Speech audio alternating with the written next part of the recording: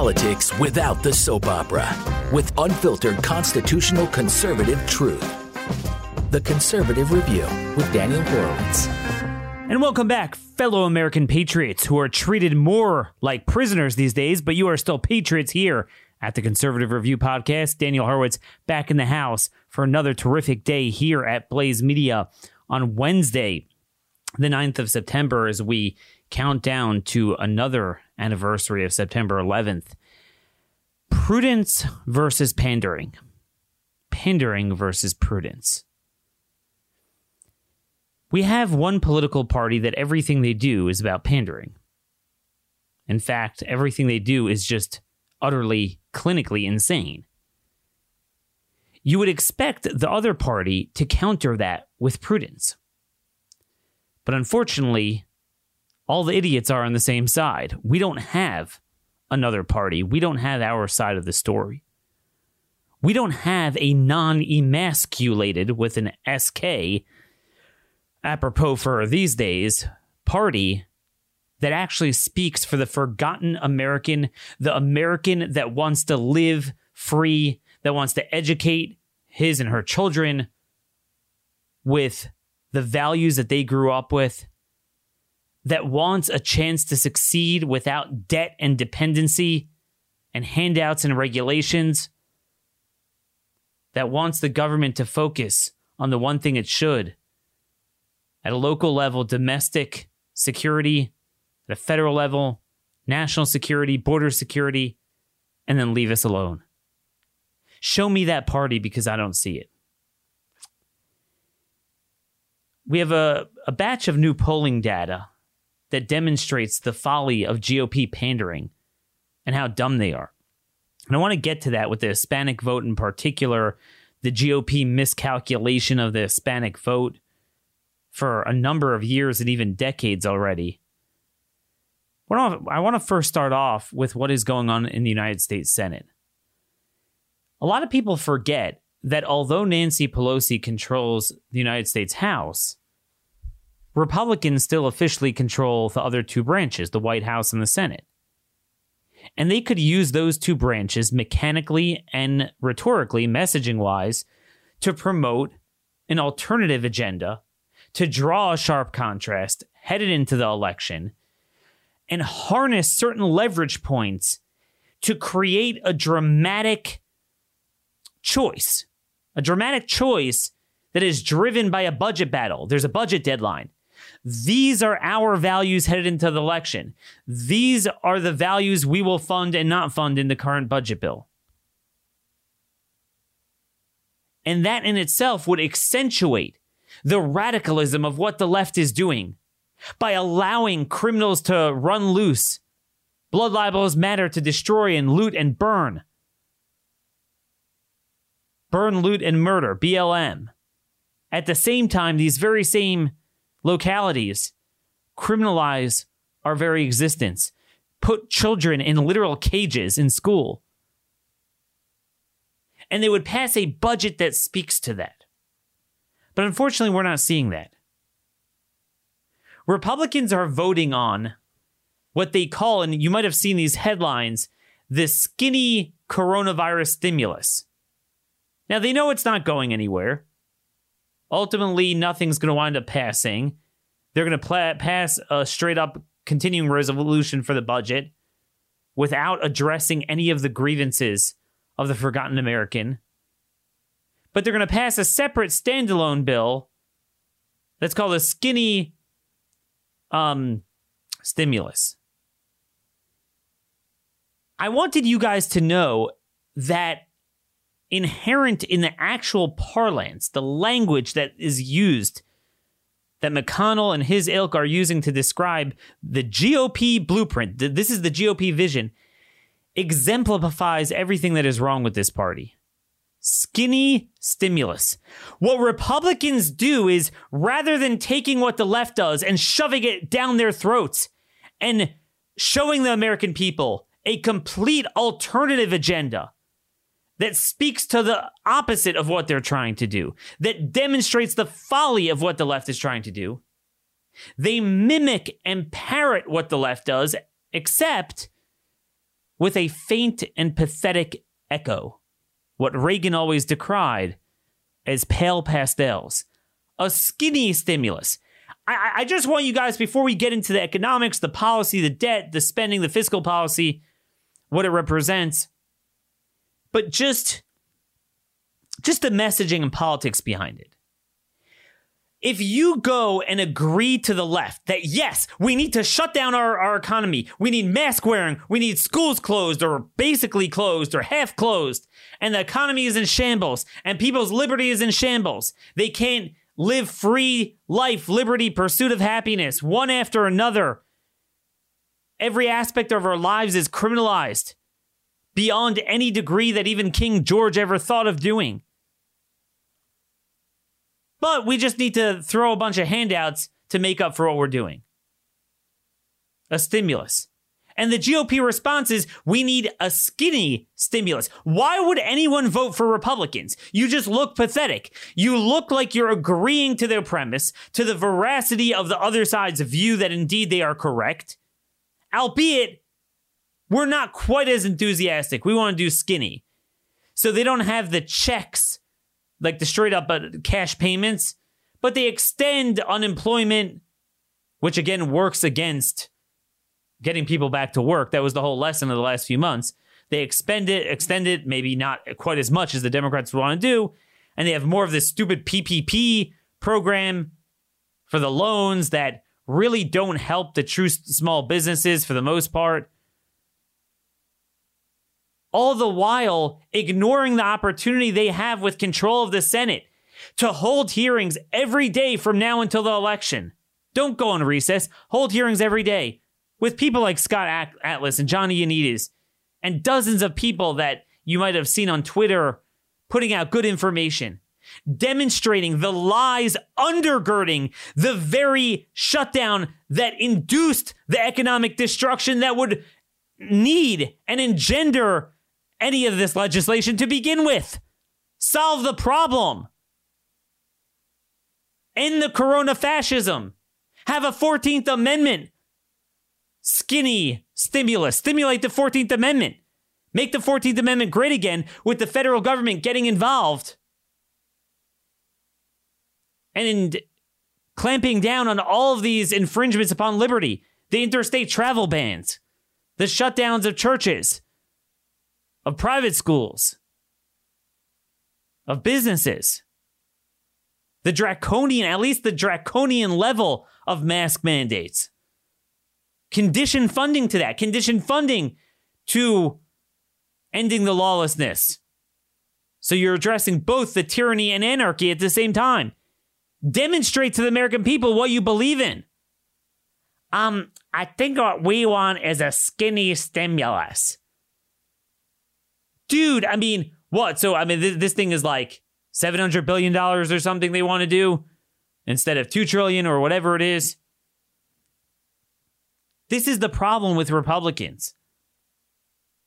It's all about pandering over prudence, and then ironically, they get nothing. They don't get good policy. They don't get good politics. They don't have good messaging. Oh, well, Daniel, we can't have a government shutdown. Do you know, this would be the perfect time to actually play chicken with the Democrats.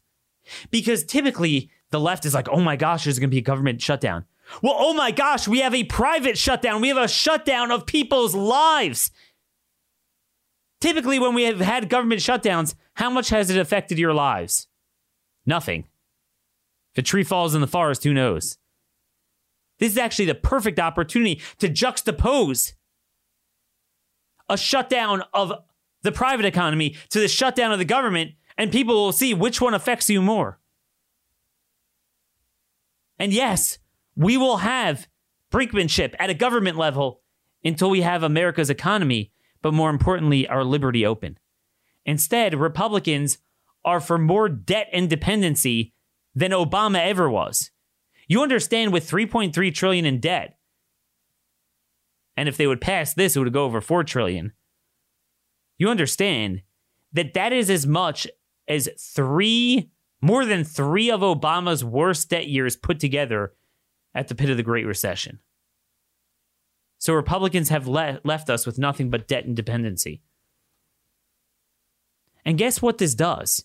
This creates personal dependency and debt as well, which is why I want to introduce you guys today to our sponsor, Bills.com, BILLS.com, how to defeat your debt. It sucks to be in debt when you're not someone who has government bailing you out every second, especially if you're a business owner who has all that inventory and supplies that you have to pay for and you don't have the business coming in. Credit cards, student loans.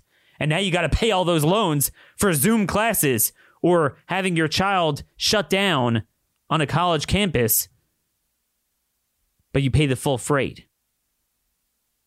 And government has given a monopoly to the education cartel. Being in debt flat out sucks. I actually have my own personal story. I almost got in trouble. I'll tell you about later. Yesterday was a crazy day for me. But folks, there is a way to defeat your debt thanks to Bills.com. Don't lose sleep over maxing out on your credit cards, stressing over your mortgage payments, student loans. Bills.com can help you take back control of your life. So obviously the first step is you have to assess where your monthly payments are. And that begins by getting your free debt assessment. So it's totally free. It only takes a few minutes. You could save up to hundreds or even thousands of dollars each month. From debt settlement to personal loan consolidation to student loan and mortgage refinancing, Bills.com has you covered. They go through the full panoply of individual fiscal policy. They're part of the Freedom Financial Network, which has been in business since 2002. They've settled over $10 billion in debt. Take the first step to defeating your debt. Get your free debt assessment today. Go to Bills.com/conservative. That's Bills.com/conservative. Bills.com/conservative. Defeat your debt today. And speaking of debt, Republicans, with their pandering to the wrong people and wrong entities, they're not speaking for people like Joanna. She posted this today at our Facebook page, Minutemen Speakeasy. If you're not a member, you could request membership. We could invite you. And this way, it's private. So a lot of you are worried about posting and people seeing things and whatever. So that's why we created the private group in addition to the public fan page of Hurwitz Citizen Sanctuary. And she emails me. She lives in my home state. I discovered your podcast a couple months ago. And she says, I'm a small business owner and a Frederick County, Maryland resident. My business was considered essential, so we weren't shut down. However, the majority of our clients started working from home on March 17th, and most of them have not gone back to work. So I basically lost 80% of our business overnight. So they get hit from that end. Then she talks about yesterday's show with the college prisons.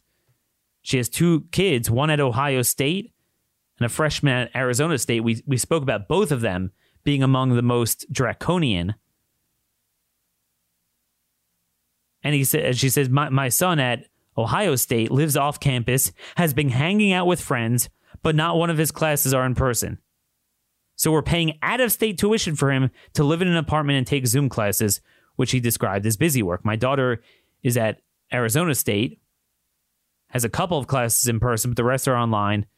So we're paying for her to sit in her dorm room to, quote-unquote, go to class. They also have a mask mandate for everyone on campus, even if there's no one anywhere near you in the 115-degree heat. I'm sorry to say that my son has reported that there are vans driving around looking for people who are attending parties. 300 students were suspended for not following the rules prior to classes even starting. My daughter has told me that the Tempe City Police are driving around doing the same. This is in Arizona, Republican governor. Ohio also has a Republican governor. I'm seeing other students looking for resources to report other students for not following the rules. Since when have college students cared about rules being followed? And she talks about sending emails to the college faculty. No one listens. No one listens.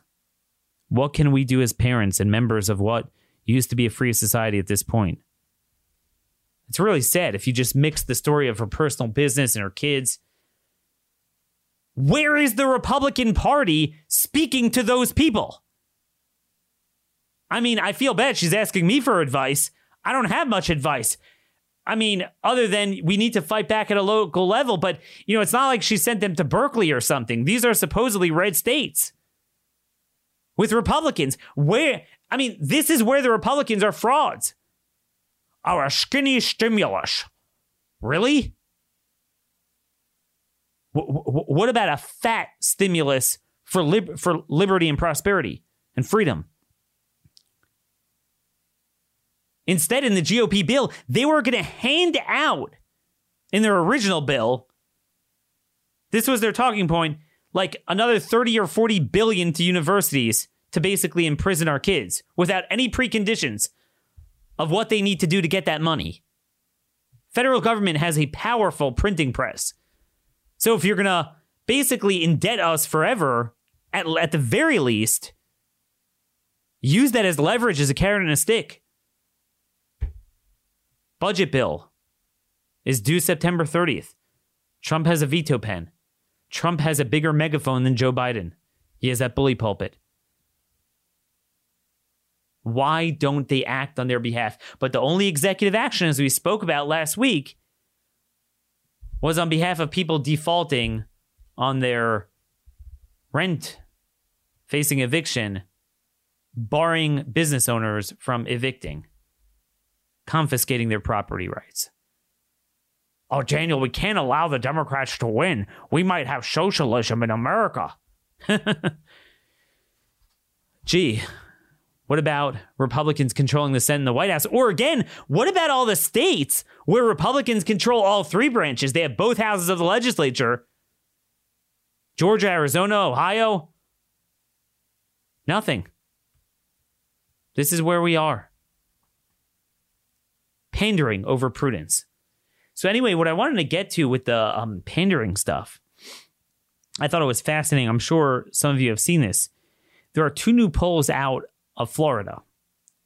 Miami Herald reported that they have a poll showing Biden struggling with Hispanics in Miami-Dade County. And basically, overall, Biden is leading Trump by just 17 points in Miami-Dade. Now, that sounds like a lot, but that's the big urban area that they need to run up margins to counteract the rest of the state, which is largely red. Hillary Clinton won Miami-Dade by 30. And what's noted is that's what's driving that is Trump is actually up a tick, 47 to 46, among Hispanic voters in Miami-Dade. Okay, that's a big deal. In addition to that, you find a statewide poll, not just the county, but from NBC Marist, which shows Trump leading Biden statewide by 4 points among Hispanic voters. Just for some context, Romney lost the Hispanic vote in Florida by a 21-point margin. And there's also just a slew of national polls demonstrating that Trump, to some degree, is overperforming his share of the Hispanic vote relative to 4 years ago, which in itself was slightly better than Romney 4 years before that.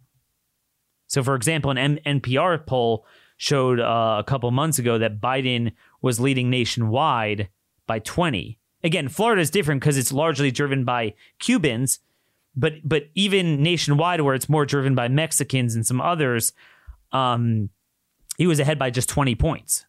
Hillary won by a 38-point margin. I think Obama was slightly over 40.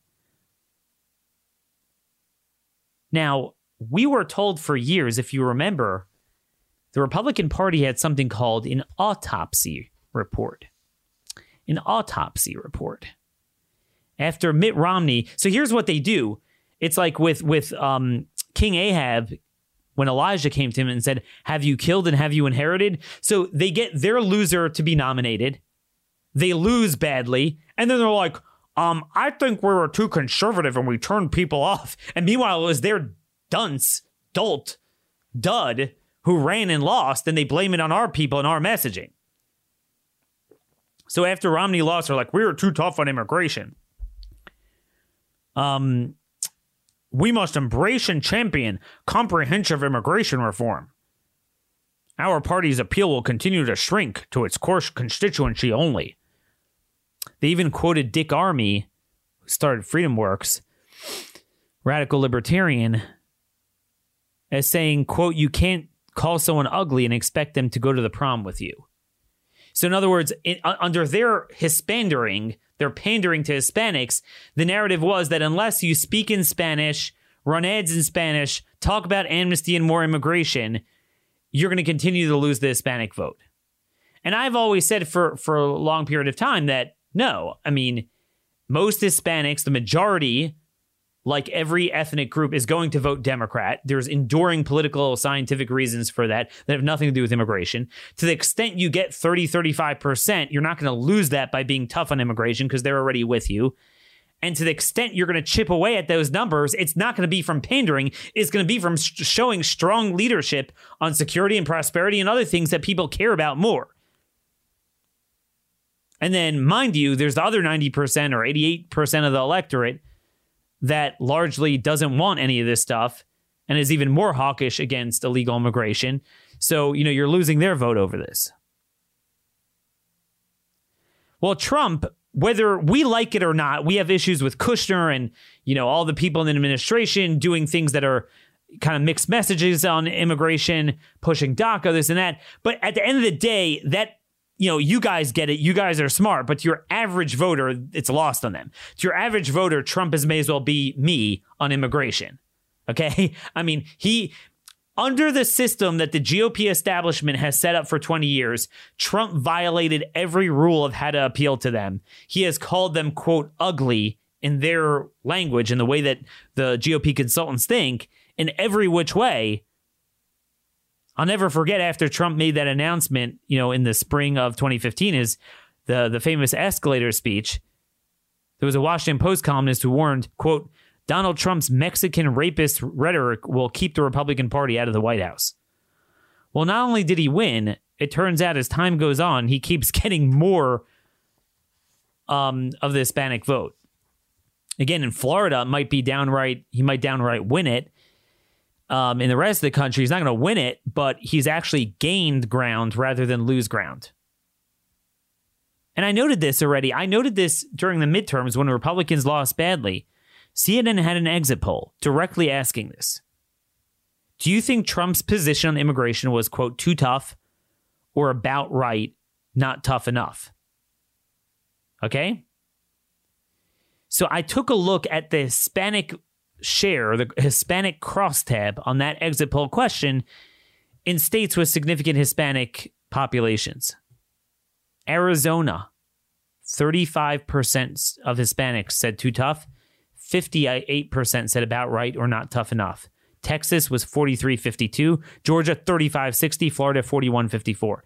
So Republicans are on the cusp of losing the Senate race and really the presidential race in Arizona now. And they're like out there with the mixed messages, pandering on everything. And they won't talk about the fiscal cost to Arizonans of illegal immigration. Oh, no, you can't mention that. Remember last year I talked about this Harvard-Harris poll that showed overwhelmingly the Americans agree with us on every immigration issue. Now, to be fair, the Hispanic numbers were less than other groups like blacks and whites, but it was still a supermajority, or sometimes not a supermajority, but at least a basic majority. So you can't tell me you're losing ground because of that. 58% of Hispanics would be more likely to support a candidate who supports, quote, strengthening our border to reduce illegal immigration. 56% of Hispanics oppose green cards for those likely to become a public charge. 57% oppose granting driver's licenses to illegal aliens.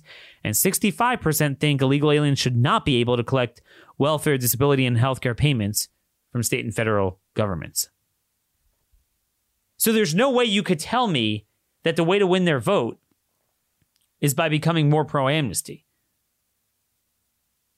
I mean, I'm just telling you, this is a remarkable story that has been lost in the shuffle. We had this debate. I mean, I've been debating this for 15 years.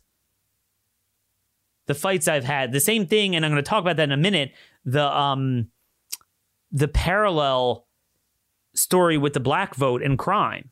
Like, oh, the way you appeal to blacks is by being pro-criminal. The way you appeal to Hispanics is by being pro-illegal alien. It's insulting. It's patronizing. And it's just stupid politics, in addition to being wrong for the country.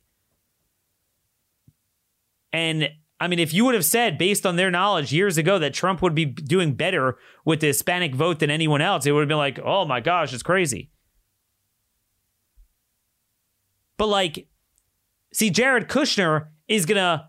The wicked always walk in darkness, right? The more darkness they have, the more they trip over themselves. So he's going to continue that as, like, a confirmation bias of the need to push amnesty. I'm like, what? What are you talking about? And it's the same thing with the black vote.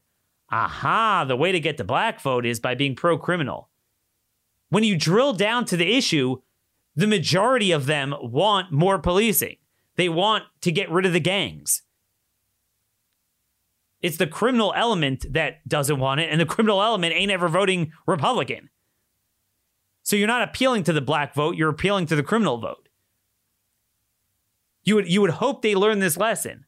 I mean, we obviously have the Gallup poll that recently came out showing overwhelming support among blacks for police. And that's the story.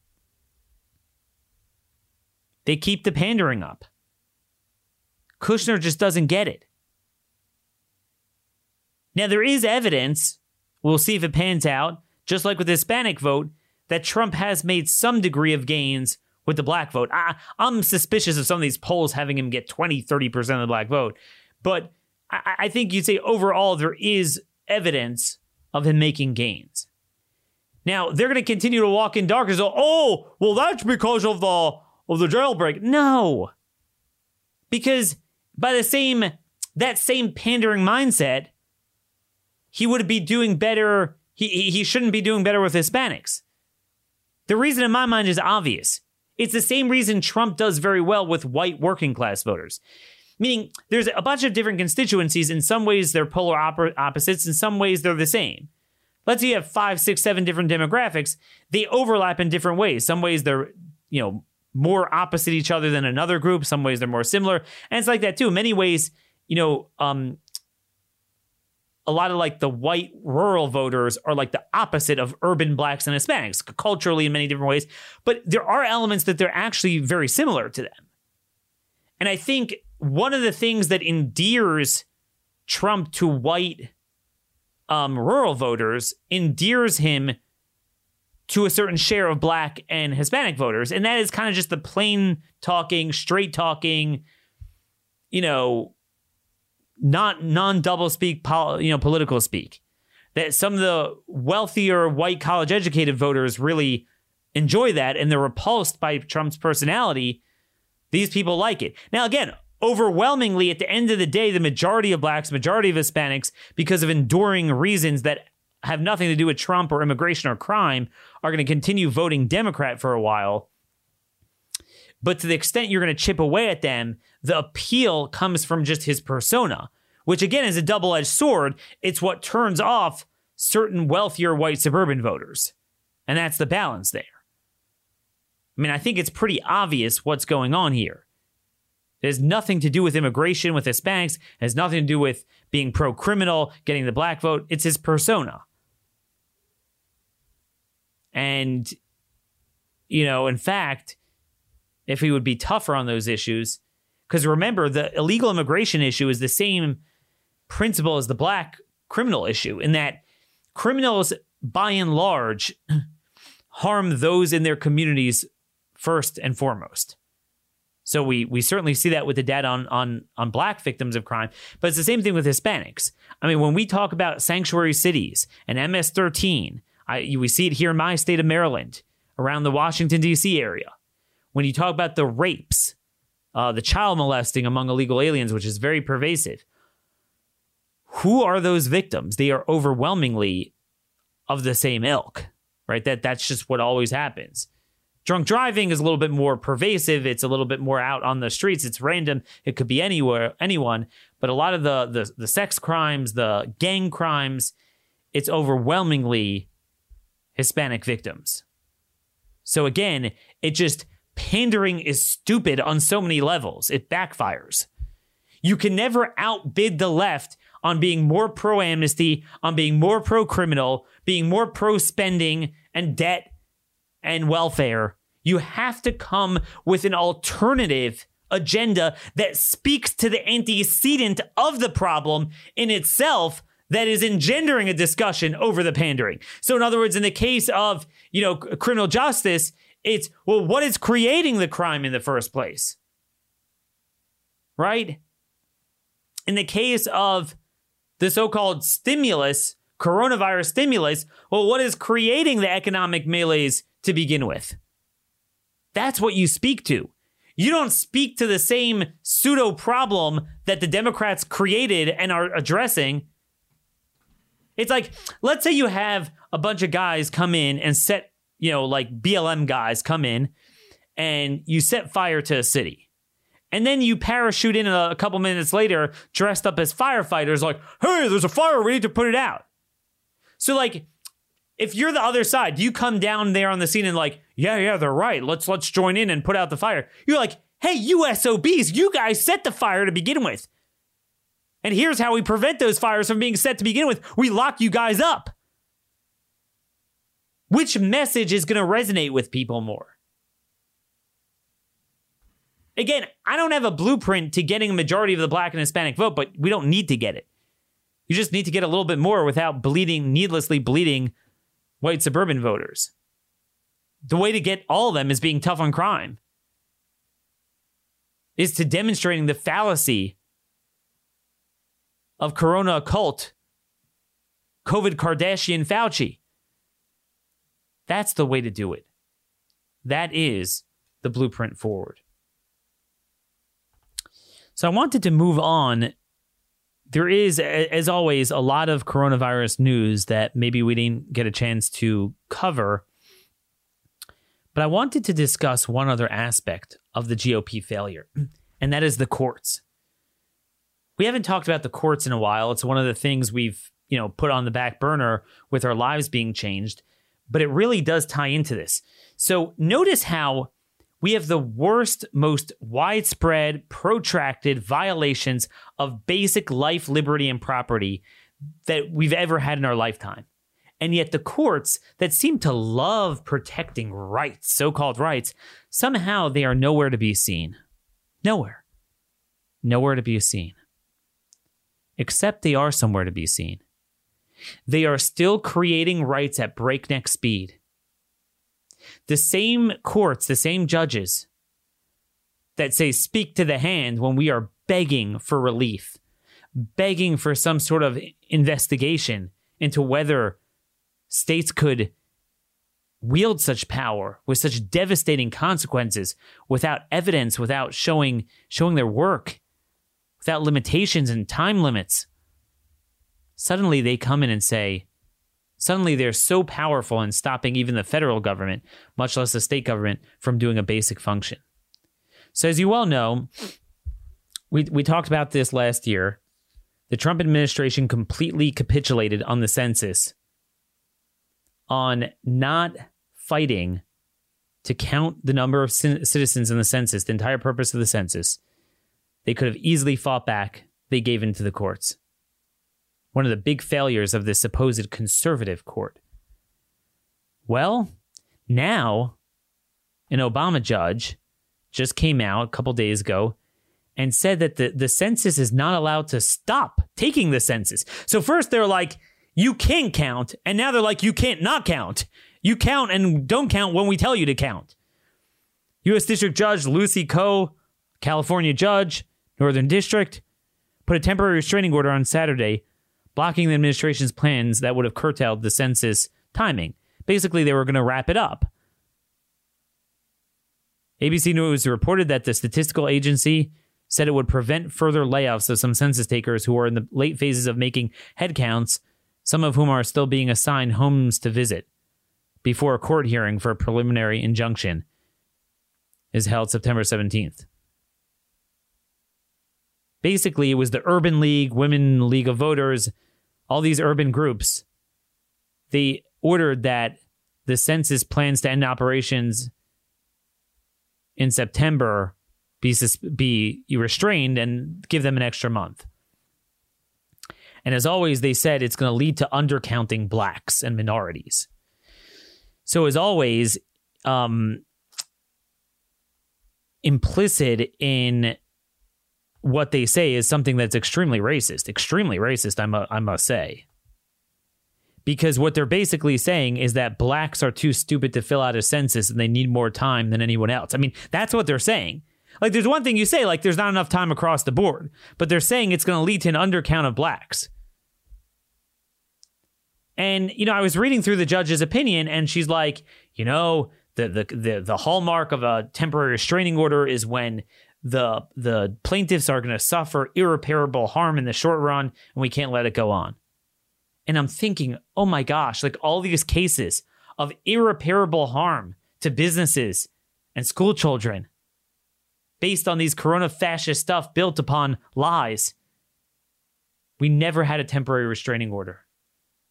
So there's now a right to have the census go on. I have the right to sue the government to have the census go on for a certain period of time. My rights are being violated. But my rights aren't being violated to put a damn diaper on my breathing passageways, on my lungs, indefinitely, indoors, many places outdoors now, without any evidence, any time limit. Shut down my business, regulate my business, shut down private schools, shut down churches, imprison college kids without due process based on something that's less than a cold for almost all of them. Somehow then the judges aren't there. Folks, I'm here to tell you the judicial tyranny is worse than it's ever been, and Republicans have not solved it one iota. But I move on. Let's go on to the next case. Appeals court rejects Oklahoma City anti-panhandling law. It's from the San Francisco Chronicle. Oklahoma City, a so-called red state. So, Daniel, the 9th Circuit is terrible, but the 10th Circuit, that's where Neil Gorsuch was from. That Trump has really made a difference, right? So I want you guys to, again, think about this powerful juxtaposition for a moment. Think about it. So here we have, in the state of Oklahoma, and really more so in other states, where the government can deem your business non-essential. You could have followed all the rules, got your licenses, filled out all your reports and taxes every year, and you are arbitrarily shut down. Screw you. Your business is done. How many have gotten injunctions against the federal government? State governments. None that I know of. Except maybe the Wisconsin Supreme Court. Talk to the hand. You don't have a right. Suddenly, in comes the 10th Circuit and rules unanimously. Republican-appointed judges were on it. That an anti-panhandling law, so basically people going up and down, disrupting parks and sidewalks and public streets, they have a First Amendment right to free speech to panhandle their goods. Aren't you spreading COVID? That's an essential business. I want you guys to think about that. If you don't get it, think about it for another 5 minutes. The power of that juxtaposition. Your business could be shut down at any moment, but a state cannot clear, a city cannot clear its public streets of people blocking traffic.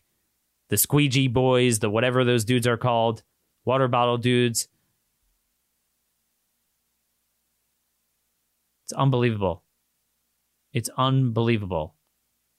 American Civil Liberties Union of Oklahoma was thrilled. This is the first time the 10th Circuit has ruled that medians are part of the traditional public fora that make up the city spaces with the most free speech protections. Right now, what it means is that protesters, panhandlers, curbside chronicle vendors, joggers, journalists can return to Oklahoma City medians to express themselves, solicit for life-saving funds, and advocate for political candidates. Folks, you can't recover from a society where fundamental rights are flipped on their head so much. You as an individual, you cannot merely stay in a negative state of being and walk outside in many places without being gagged. Your mouth and your nose. But you have the right to distract traffic in a median and panhandle. This is the society we live in. Notice all those groups always get standing and they get a ruling. We are languishing for 6 months with nothing. And then, of course, there's Bostock. The transgenderism, the gender bending, the balls cutting, the female genitalia mutilation, mixing men with women in all of our public places. I haven't even had time to get to this, but there is a torrent of court cases at a lower level based on Bostock, Gorsuch's opinion that men are women and women are men, and that's codified into Civil Rights Acts. This is the latest from the Washington Free Beacon. Federal courts across the country are already leveraging June's, they say, LGBT rights. I hate when conservative websites use that decision to change bathroom access rules and allow transgender athletes to participate in women's sports. Relying on the Supreme Court's surprising ruling in Bostock v. Clayton County, which barred workplace discrimination against gay and transgender. Two federal appeals courts covering 8 states sided with transgender students challenging bathroom access policies, while a federal judge in Idaho struck down a state law restricting women's sports to biological females. We talked about that before. And basically, where is this? In his dissent, Justice Samuel Alito warned that over 100 federal statutes similarly ban discrimination because of sex. One of those statutes is Title IX, which prohibits sex discrimination in schools. The court's logic in Bostock, which doubtless applied to a Title IX lawsuit featuring trans students in bathrooms segregated by biological sex, Alito predicted. The court provides no clue why a transgender person's claim to such bathroom or locker room access might not succeed under Title IX, the justice wrote. And at the time, if you remember, Gorsuch denied that. No, this is just the reading of this one statute. It was like, yeah, right. But we had the Fourth Circuit ruled in a bathroom case allowing the opposite gender there. Quote, this is from Judge Henry Floyd. After the Supreme Court's recent decision in Bostock, we have little difficulty holding that a bathroom policy precluding Grimm from using the boys' restroom discriminated against him on the basis of sex. Just 3 weeks earlier, on August 7th, the 11th Circuit Court of Appeals ruled in favor of Drew Adams, a trans male student in Florida. I don't even know what that means. And there we go. There we go, folks. This is where we are as a nation. This is where we are. How sad. How so terribly sad. What Obama couldn't accomplish. You remember, he tried this, didn't really go anywhere with his executive action, obviously overturned by Trump. But when it's done by the courts, or at least we are told, it's permanent and there's nothing we can do. We need a constitutional amendment to say that a man is a man, that testicles are testicles. I mean, I'm sorry to get graphic there, but I mean, that's how absurd and desensitized we've become to the truth. All because of Trump's greatest accomplishment, Gorsuch. The most disruptive thing. We were girding our loins for a 50-year battle to fight this. They won it overnight without firing a shot. With not just any Republican, but the crown jewel of conservative judicial picks, which was the entire purpose of this presidency. Folks, that is the dictionary definition of perfidy. Perfidy embodied. There we go. Republicans pander because they're too scared to fight this issue, because they think everyone is mentally ill and screwed up. By the way, there's tons of news stories on the virus I don't have time to get to. I just wanted to get to one. That Pew Research has a survey out that shows that a majority of young adults live with their parents for the first time. I'm not kidding you. The majority of young adults now live with their parents. They basically say 52% of 18 to 29-year-olds live with their parents, surpassing the previous peak during the Great Depression era. Again, these are these X factors that I keep talking about, that how you destroy a civilization, that the corona destruction, the corona fascism destruction, it's much worse than the people it kills from the physical ailments that go undiagnosed. And then you have the drug overdose and the suicide, just the quality of humanity. The marriage is destroyed. Kids having to move back in with their parents. Young adults. By the way, you know what's funny? This is the worst of all. This is the worst of everything. So in other words, they're treating kids, they're like kicking them out of college campuses, blocking herd immunity on the cheap for a non-risk population, and ironically putting them with older parents. And they're exposing them even more, right? So like if you have, let's say, parents who are, I don't know, 55, 60 years old, for at that age, you have kids in your 20s, depending on when you have kids. For most people, again, it's not a problem at that age yet. But if you have conditions, then it could be a problem. And it's the worst of all worlds because now the kids are going to be back. So it reduces low-risk herd immunity and exposes the more vulnerable people. Again, folks, this is why D.A. Henderson, the great epidemiologist of Johns Hopkins before they got funded by the Gates Foundation and went insane, widely credited for eradicating smallpox. He entertained in 2006 the idea of lockdown, and he said the negative consequences of large-scale quarantine are so extreme that this mitigation measure should be eliminated from serious consideration. These are just some of the undefined, less considered ramifications. But boy, are they devastating and important nonetheless.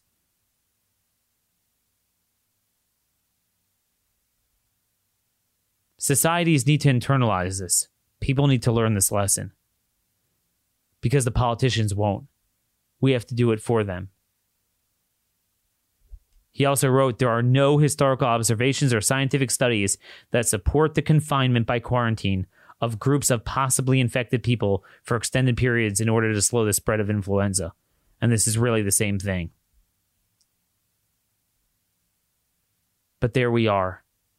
Again, we have a political party that's supposed to be fighting the Democrats, but they do nothing more than pander in a meek and feckless way. The B-team version, the pale pastel version of whatever the left is putting out at any given moment. They don't fight back with prudence, science, godly values. They are emasculated with their stupid mask wearing. What about us? Again, it's got to start on a local level. You got to get in the faces of your county councilmen, county executives, your sheriff, your school board members. At least if you live in a place where it's somewhat red, that's where you got to start. We're going to have more shows on that, more guests, local officials in the coming days to try to gauge where we're holding with that. You could always send me an email, dhorowitz@blazemedia.com. Follow me on Facebook at Horowitz Citizen Sanctuary, as well as Minutemen Speakeasy. Till tomorrow, thank you for listening, and God bless you all.